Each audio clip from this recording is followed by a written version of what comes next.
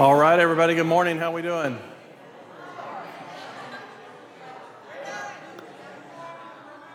Question in the front. No, just kidding. All right, how we doing? Fantastic. My name is Frank. I'm one of the pastors. I'm glad you're here. Well, there you go. All right.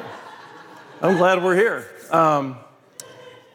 Couple things. I just want to share with you sort of what this place is about. If you've never been here before, or this is new to you, or you stumbled across this online, we're a very unique church. And we say that with a lot of humility because we're weird and we know it and it's okay. We are a bunch of people that are relatively messed up on our best day. And here's the reason I say this. This bothers people that I keep saying we're messed up, but I want to explain it because somebody asked me this week. Here's the deal. The closer you get to the holiness of God, the more messed up you realize you are. Right? So we don't compare ourselves to other people. We compare ourselves to the holiness of God.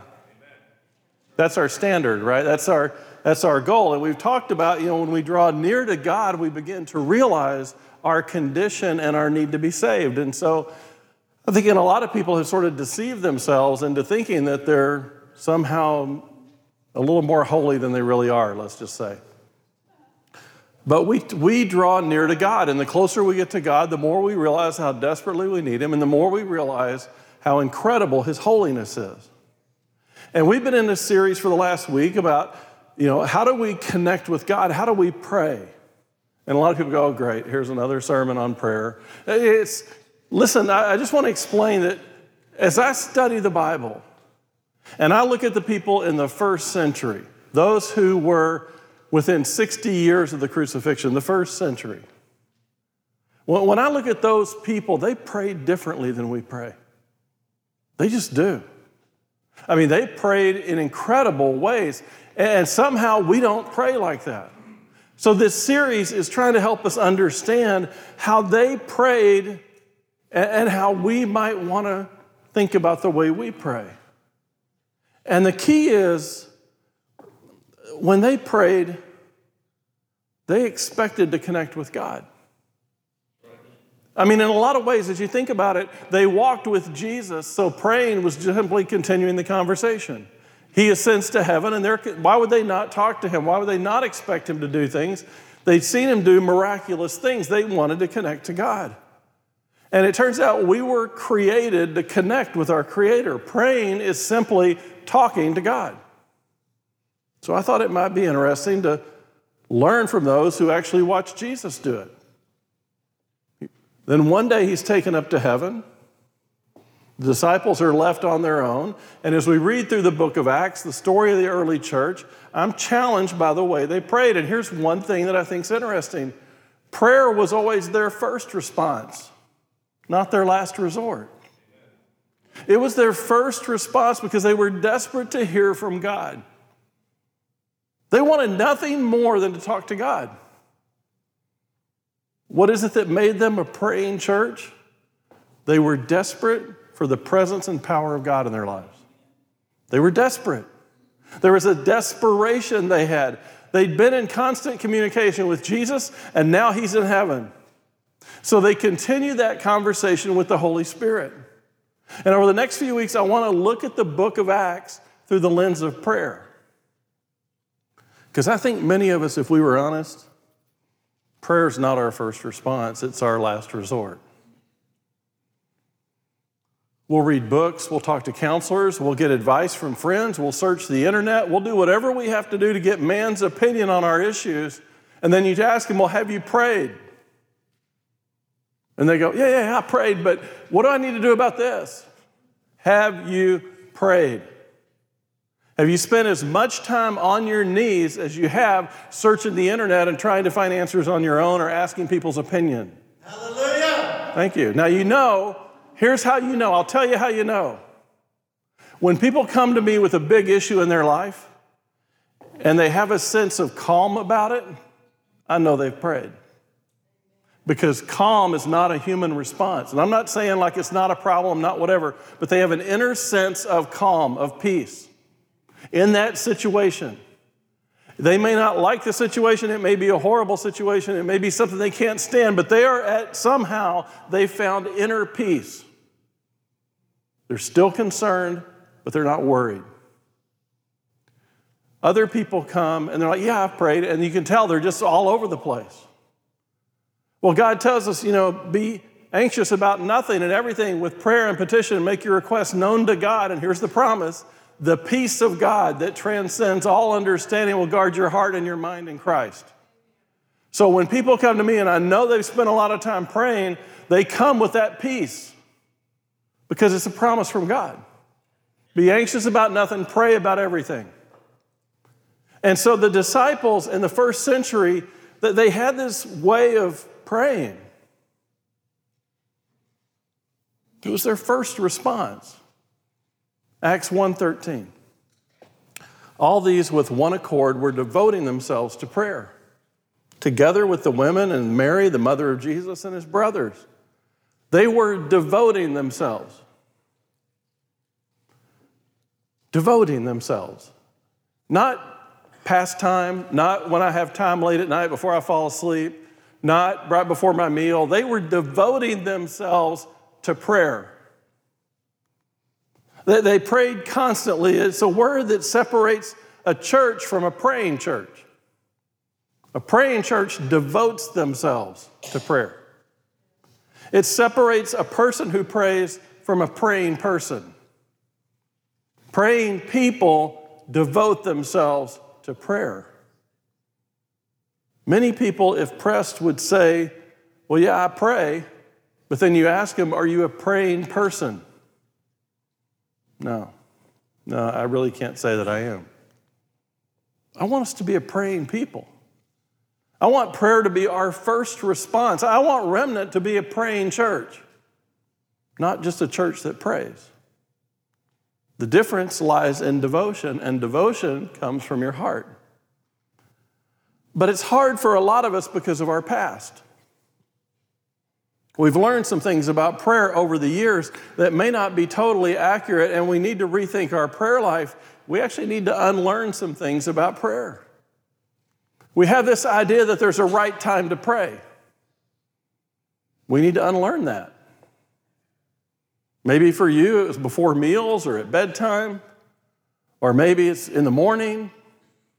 And as long as we do those prayers, we're okay. Maybe you need to rethink and understand that prayer is something we do all day long. There's a time to pray. A lot of us have been taught the position. Bow your head, close your eyes.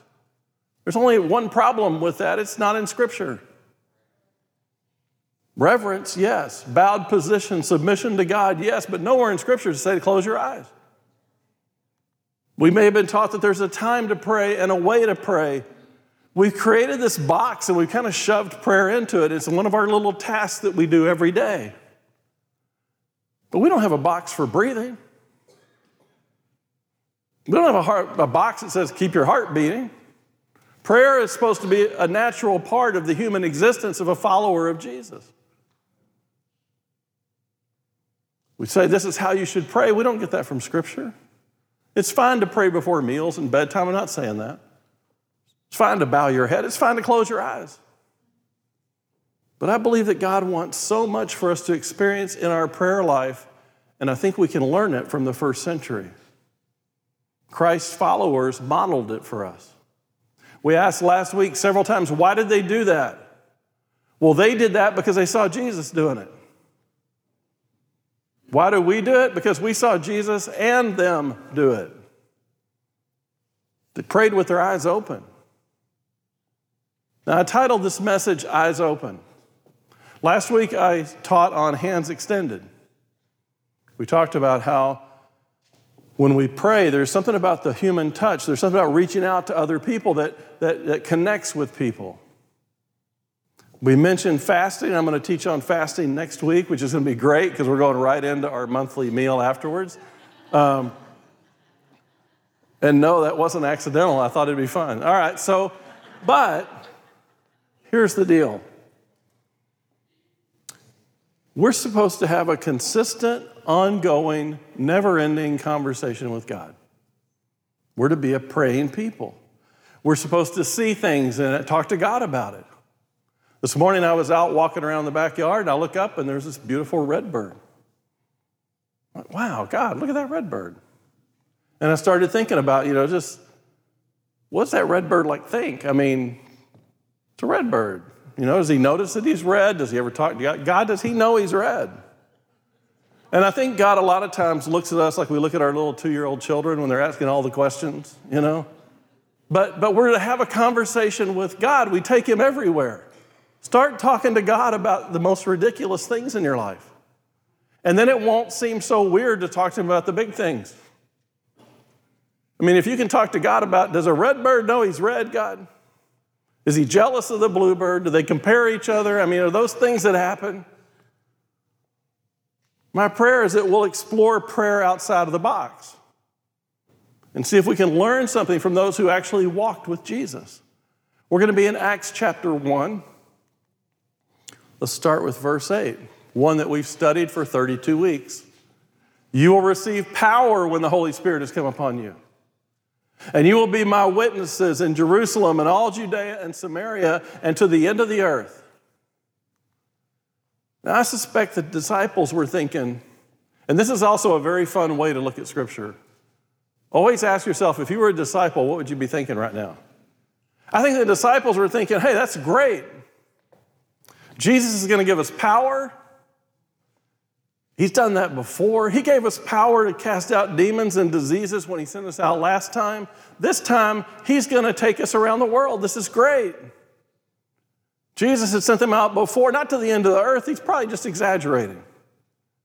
Okay, so we'll be going with Jesus outside of Jerusalem to Samaria, to Judea, and beyond. Okay. Well, Jesus, that's where you want to go. We'll go with you. Sure, we'll go to the ends of the earth if you want. You lead us, we'll follow. We'll follow you anywhere. We're all in. And when he said these things, as they were looking on, he was lifted up and a cloud took him out of their sight. What? Time out. Where are you going? When's he coming back? We have a trip we're supposed to take. You're going to take us around the world. You're going to lead us. We need him. We don't know where to go. We don't know what to do. He's going to take us to the ends of the earth, and now he's like, I'm out. They've been given a massive task. They were under-resourced. They were poorly equipped. They weren't even really well educated. They weren't politically savvy. They had no real connections. They weren't really financed. Not even a good plan, almost no influence anywhere in the world. In fact, the influence they did have was the Jewish church wanting to kill them. They're not even real sure where the end of the earth is. Now their leader, the one who had all the answers, has launched. And while they were gazing into heaven as he went, behold, 2 men stood by them in white robes and said, Men of Galilee, why do you stand looking into heaven? I think the Bible's hilarious. I think that when the angels show up, it's time to start laughing almost every time. It seems that they say the obvious. They pop into someone's life, they totally freak them out, they dazzle them with brilliant light, and then they make less than brilliant statements. Usually like, fear not. Too late. I'm done. But this question is one of the best ever. Men of Galilee, why do you stand looking into heaven? Now, the Bible doesn't tell us how they answered, but I think it went something like this. What do you mean, why are we looking into heaven? He didn't give us advice. He didn't tell us how we should do it. He just said to do it. We've been following him for 3 years. He always knew what to do. He's the one that decided where we go. He decided when we go, what we're to do. He's not of this world. He had a connection with the Father. He came back from death. He can overcome anything. We need him. We can't do this without him. I don't know, Mr. Angel, maybe we're looking into the sky because we're scared to death to look at the mission he just gave us for Earth. Maybe we're looking into the sky because we need him. We want to be with him. You see, for 3 long days, we thought we'd never see him again. And then he resurrected. And he came back, and he's been with us now. We thought we'd never be alone. He said he's Emmanuel. He said he's God with us. Where is he? Where did he go? Matthew 28:20, he said, "Behold, I am with you always, even to the end of the age." So, Mr. Angel, it's not the end of the age, and he's not here. We've been entrusted with the most important message ever. We have no idea how to do this. This is a God-sized mission.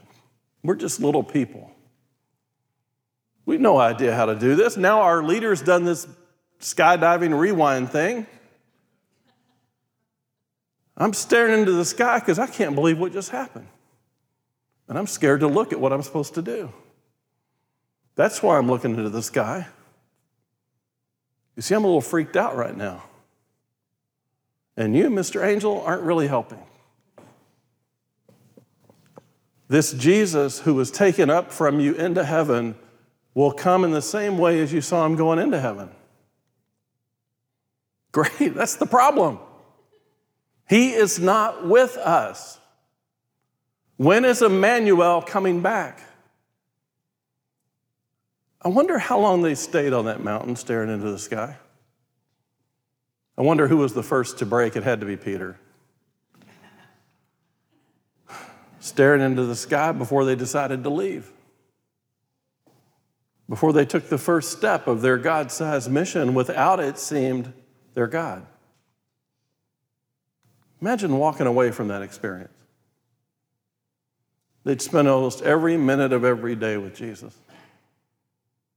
They were constantly aware of his presence in their life. Jesus was always there to teach them, to show them wisdom. They couldn't imagine their life before him, as if it was somebody else that lived the early part of their lives. He taught them how to show love. He was love. He provided food. He calmed storms. He guarded them from demons. He told them where to go and what to do. They woke up every day and said, "Jesus, what's your agenda today? What are we doing?"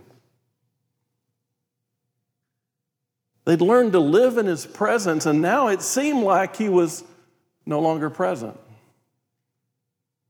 Gone again.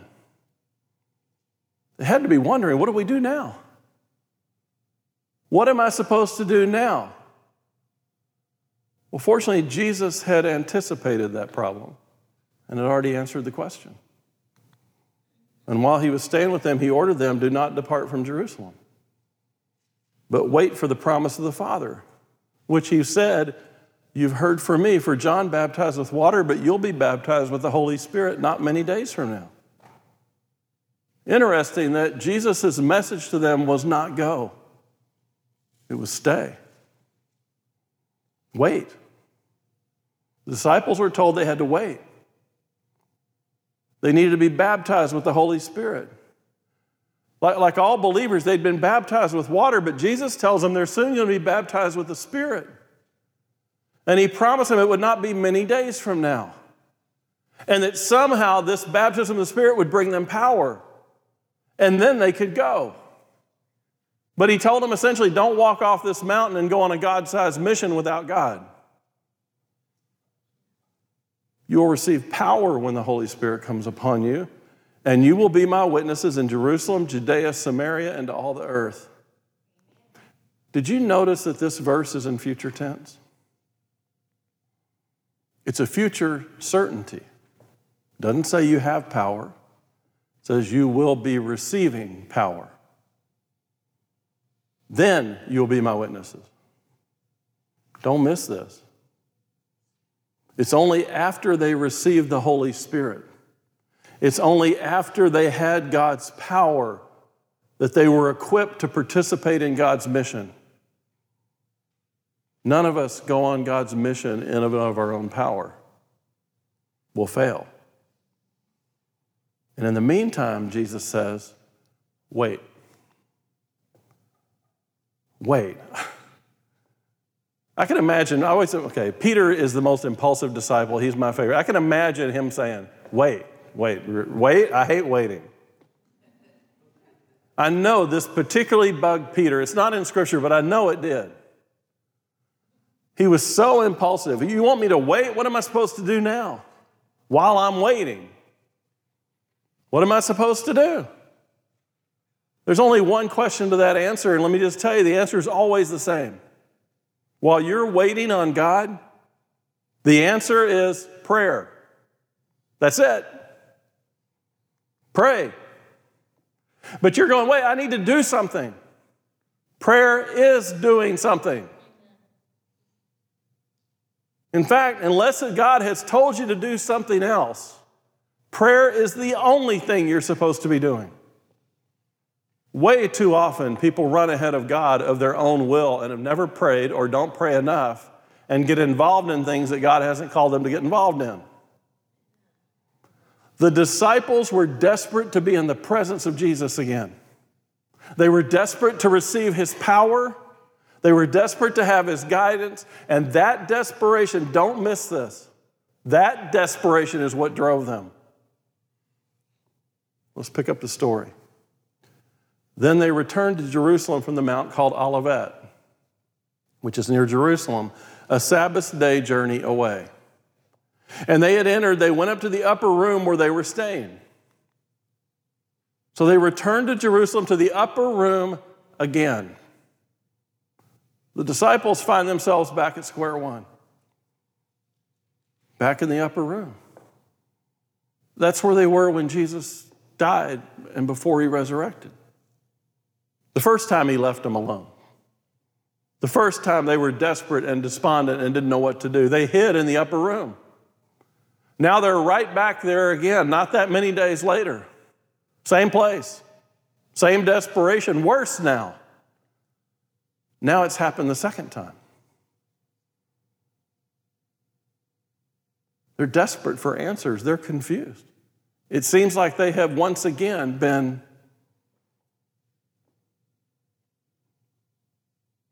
abandoned by their leader. They didn't understand what Jesus was doing again. Only 40 days ago, Jesus was crucified and resurrected. Now they're headed back into the upper room just like they were the day he was crucified. They're all there together asking the same question. What are we supposed to do now? What are we supposed to do now? Well, these men have been trained by Jesus. For 3 years, they followed him. What do you do when you're separated from God? How do you stay in the presence of Jesus? How do you stay in the presence of the Holy Spirit? By connecting in prayer. That's exactly what they were desperate to do. All these were with one accord, were devoting themselves to prayer. Together with the women and Mary, the mother of Jesus, and his brothers. You see, we read that the first time, and that word devotion didn't jump off the page. But now that we understand where they are, they're desperate. They devoted themselves to prayer because they were desperate to hear from God. They were all in one accord, not a Honda. Just means they were all in unity. Not only were they were praying for the same thing. It doesn't say that they went up to the upper room and just prayed. They went up to the upper room and devoted themselves to prayer as a group. Jesus, we need you. We need you to be in our presence. We desperately need your guidance. We can't do this without you. Please, Jesus, help us. That's desperation. They devoted themselves, and that's what separated them from us. They had to hear from God. We don't think we do. They were truly desperate for him to tell them what to do. We don't think we are. The early church followers, when faced with uncertainty and confusion and frustration and fear, devoted themselves to prayer. People come to me today. What's going on in our world? Do you see what's going on? There's a pandemic. There's people turning from God. They're trying to shut down the churches. They're trying to shut up the pastors. They're trying to teach blasphemy. It's crazy what's going on in the world. Yeah. We must be really desperate for God right now. We need to pray. How long do you suppose they prayed? A few hours? Maybe a long prayer meeting, maybe an all-nighter. Did they come back the next Sabbath and pray again? Jesus said he'd send the Helper Spirit in not so many days. How many days did they have to wait? Let's keep reading. When the day of Pentecost arrived, they were all together in one place. Now, I've taught before. I don't think this is in the upper room. I believe this is in the temple. Suddenly, there came from heaven a sound like a mighty rushing wind, and it filled the entire house where they were sitting. And they divided tongues of fire appeared to them and rested on each one of them, and they were all filled with the Holy Spirit and began to speak in other tongues as the Spirit gave them utterance. We just went over this in the last series. So let's get the timeline straight. Jesus crucified and was resurrected on Passover. Acts 1:3, he presented themselves alive to them after his suffering by many proofs, appearing to them during 40 days and speaking of the kingdom of God. So Passover, 40 days until he ascends to heaven. Now we're told it's the day of Pentecost. People sometimes freak out when they hear the word Pentecost. They're Pentecostal. You know what Pentecost means? 5 tens. Ooh. That was big 10 years ago. Wow, he's 50. Yeah, okay. He's Pentecostal. He's 5 tens. Pentecost just means 50. It was 50 days after Passover. I know this is like one of those really bad math problems that none of us liked in school. If Jesus died and resurrected at Passover and he ascended on the 40 and he descended on 50, I mean, it's like, ugh. And the upper room was one Sabbath day walk. How long did the disciples pray in the upper room? Somewhere between 9 or 10 days. They devoted themselves to prayer for 9 or 10 days. Sometimes I pray for an hour and I get frustrated that my genie God hasn't answered me yet. They made prayer the most important thing in their lives for 10 straight days. Why? Because they were desperate. They prayed because they had to. They prayed because they were disciples. They were desperate. Did you notice they prayed with their eyes open? They saw tongues of fire descend and fall on each person. It's not a vision they saw. That's what was in the room. When they were praying, the wind started blowing. Of course they opened their eyes if they were closed. They saw tongues of fire descending. They were baptized in the Holy Spirit, and they began to speak in tongues as the Spirit gave them utterance. Their eyes were open. No doubt when the wind started blowing, they were checking it out. But their eyes were open long before that. See, I'm not talking about physical. I'm talking about spiritual eyes.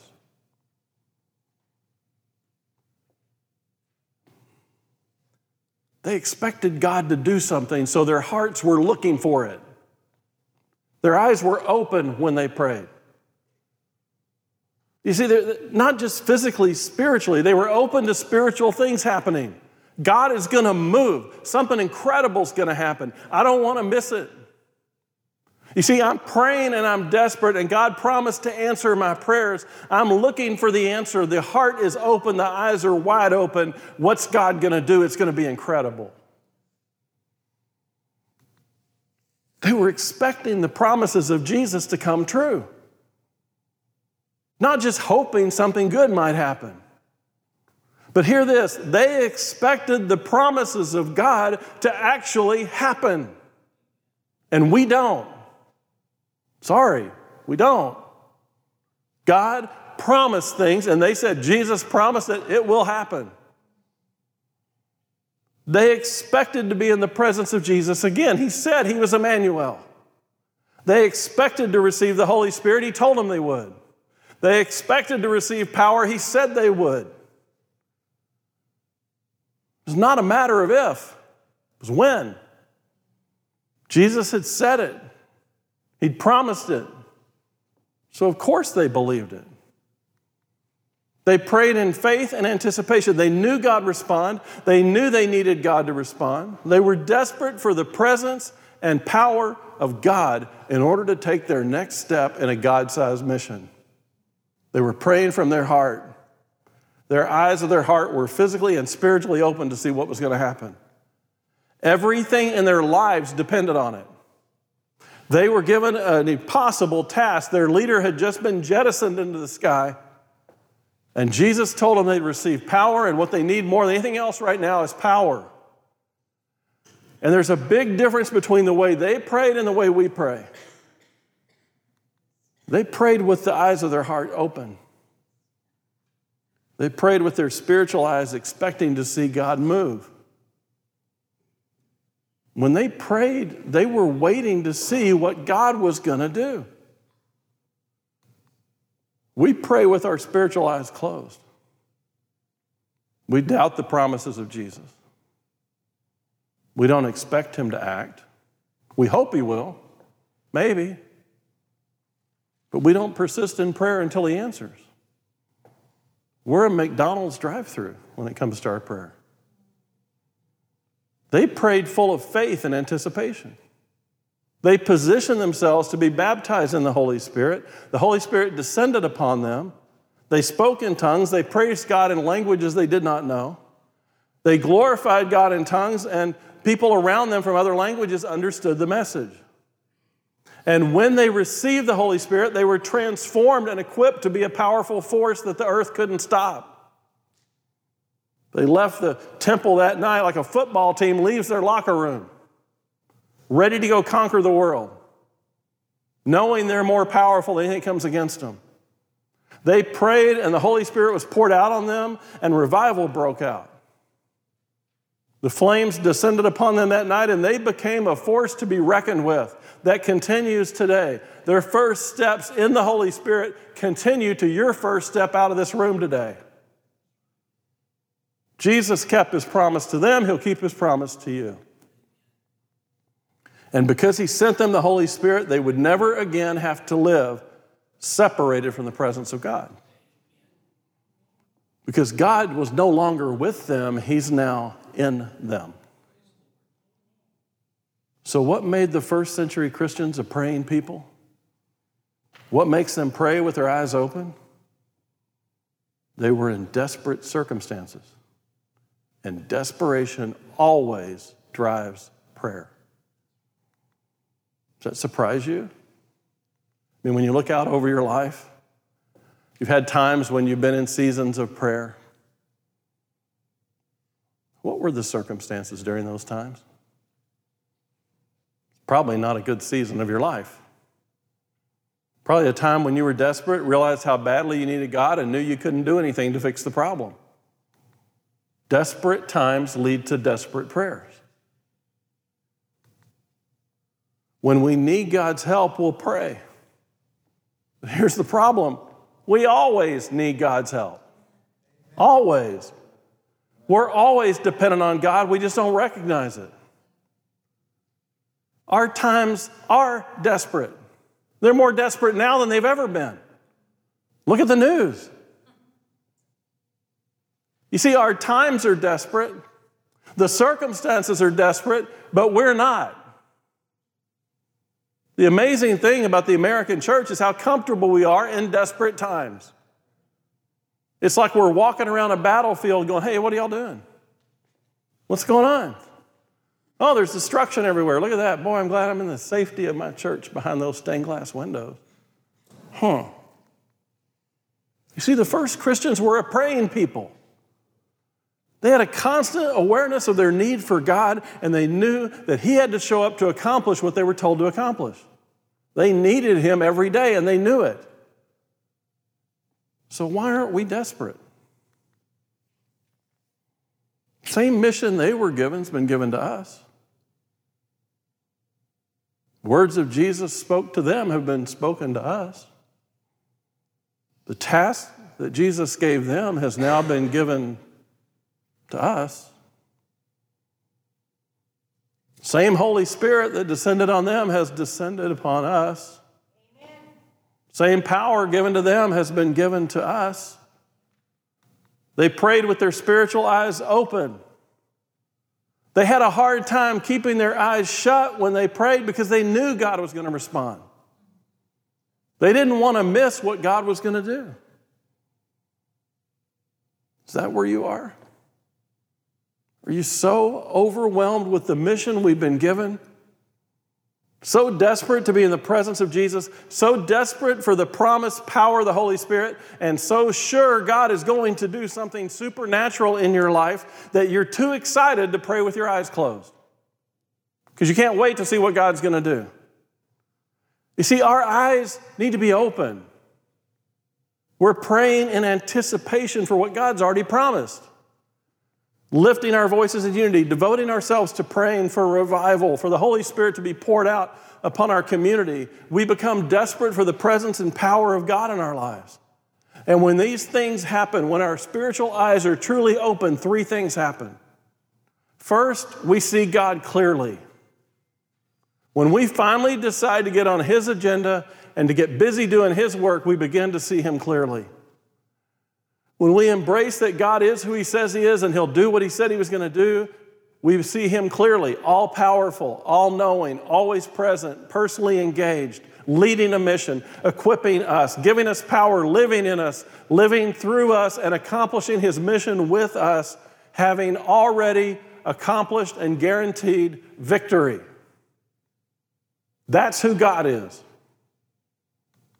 When we begin praying with our eyes open, we expect that God to begin doing His work just like He promised. When we receive the power of the Holy Spirit, we expect to complete the mission of God. Second thing that happens, we begin to see ourselves more clearly. A bunch of sinful, messed up misfits, entrusted to carry out a God-sized mission. An impossible task, a God-sized task. But if our eyes are open, we see that we're not God. You see, we see ourselves clearly because we realize there's no way we can do this without Him. We surrender ourselves to Him because we're desperate for Him to carry it out.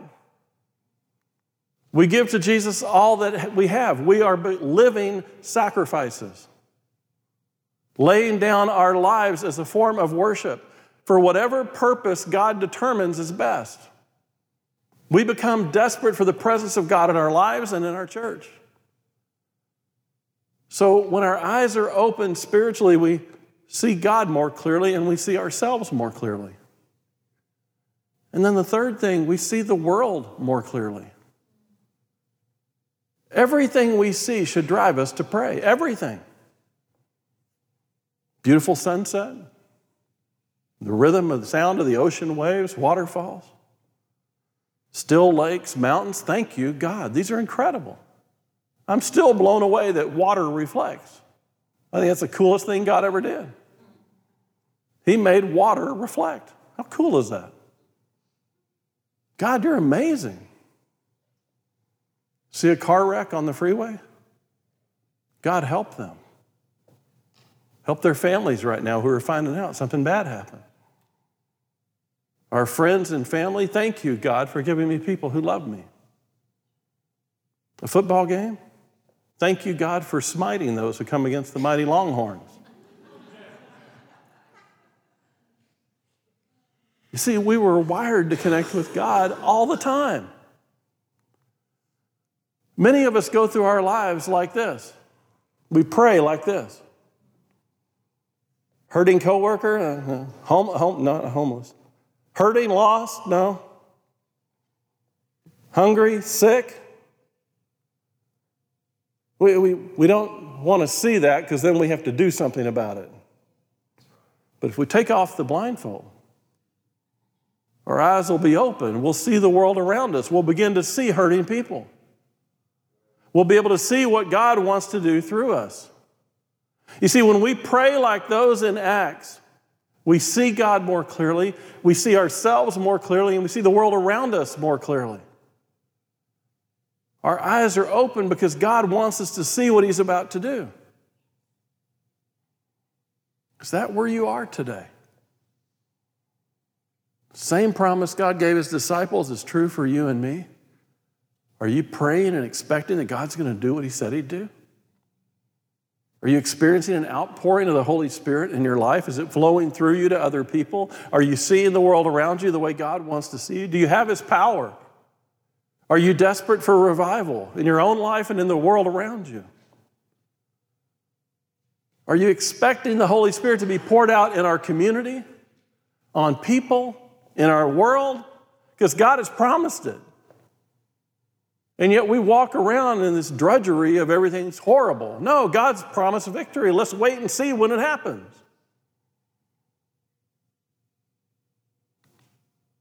Let's commit to being not just people that pray, but a praying group of people. Ask God to show you what to pray for. Look around every day. Every time you hear a siren, pray for somebody, they need help. Pray for the people responding. They need wisdom and guidance. At a stoplight, read bumper stickers and please pray for the people that are around you. I mean, really, it doesn't take very long. Go to one light. When you watch the news or you read the newspaper, look for things and people to pray for. Pray for our president. Pray for Israel. Pray for our enemies. Pray for those who are hurting. Pray for those in prisons. Pray for those who are caught in scandals. Pray through the news you read every day. Pray through your email, and please pray through Facebook. Yes. Go through your client list and pray for them every day. Pray for your appointments in advance every day. Pray for every new person you meet. If you have a moment, run through the favorites on your phone and pray for them. When someone comes to your mind during the day, that's not an accident. Maybe a person that you haven't thought of for a very long time, out of the blue. Perhaps your spouse or children. Maybe somebody you grew up with. Maybe your friend or somebody comes to church. Decide that the mention of someone's name will drive you to pray for them. And I guarantee you, I can almost guarantee you that person came into your mind because God has something He wants you to do. Decide that every time you hear of another country, you're going to pray for that country, that they see revival in Christ. When you get bored at a meeting or during my sermons, go around the room and silently pray for each person.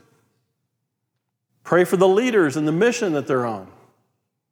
Pray that the meetings or sermons will not be so boring in the future. Ask God why He put you there just to bore you. Ask God if the problem may actually be you. When you see a family together, pray that they'll stay together. Pray that the mom and dad will be the parents that child needs, that their marriage will be strong, that if they don't know Jesus, they'll come to know Jesus as a family, that they'll become a strong family unit. Pray for their children, that they'll know Jesus. Pray that they'll grow closer to Him. Spend your day in constant dialogue and prayer, constantly desperate for God to interact. Asking Him to open your eyes and see everything around you. Are you ready to open your eyes? I want to take this lesson home and I'll close. I want you to schedule a prayer walk. Do it as a couple, do it with a group, do it by yourself. Parents and grandparents, take what we're learning and teach it. Take your kids, your grandkids, whomever God has placed in your life on a prayer walk. Show them they can learn to pray with their eyes open. Show them that you don't just pray before a meal, you pray all day long.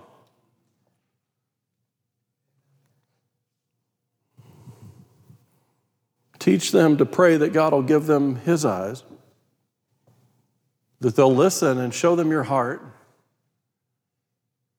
Here's another one that you can try.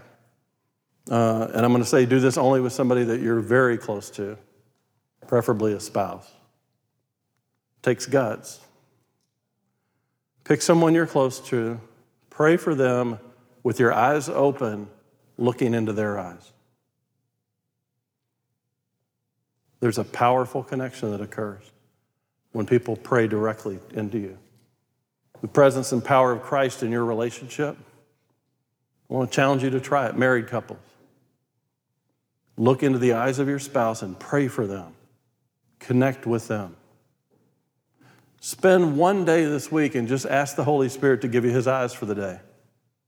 Show you everything he wants you to see. Commit to praying for everything he shows you. Spend your day in constant prayer. We might as well start now. So in the next few minutes, the altar is going to be open. Process these questions with God. Are you desperate to be in the presence of Jesus? Are you desperate to receive more of him? Do you want more of his power? Do you really want to be involved in his mission? Ask him to pour out his Spirit on you, to baptize you, to immerse you in the presence and power of the Spirit. Just like he did those first century Christ followers. Come to the altar in anticipation of what God's going to do.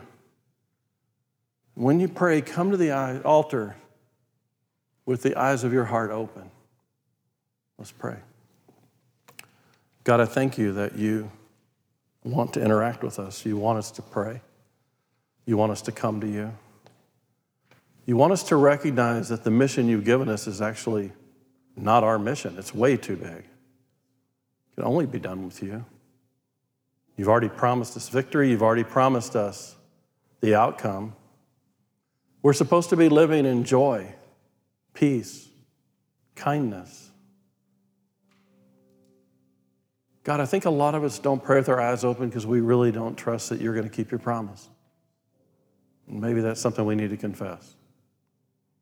Maybe we've given up on situations you haven't even started to work on yet. Maybe we prayed for a few minutes and thought that was enough. God, help us to persist in prayers, to connect with you with our eyes open and our hands extended. God, in this room right now, we're going to stop. We're going to do what they did in the upper room that night, and we're going to pray.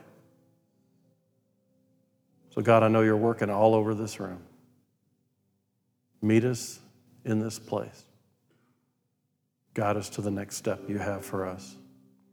And we ask it in the powerful name of Jesus.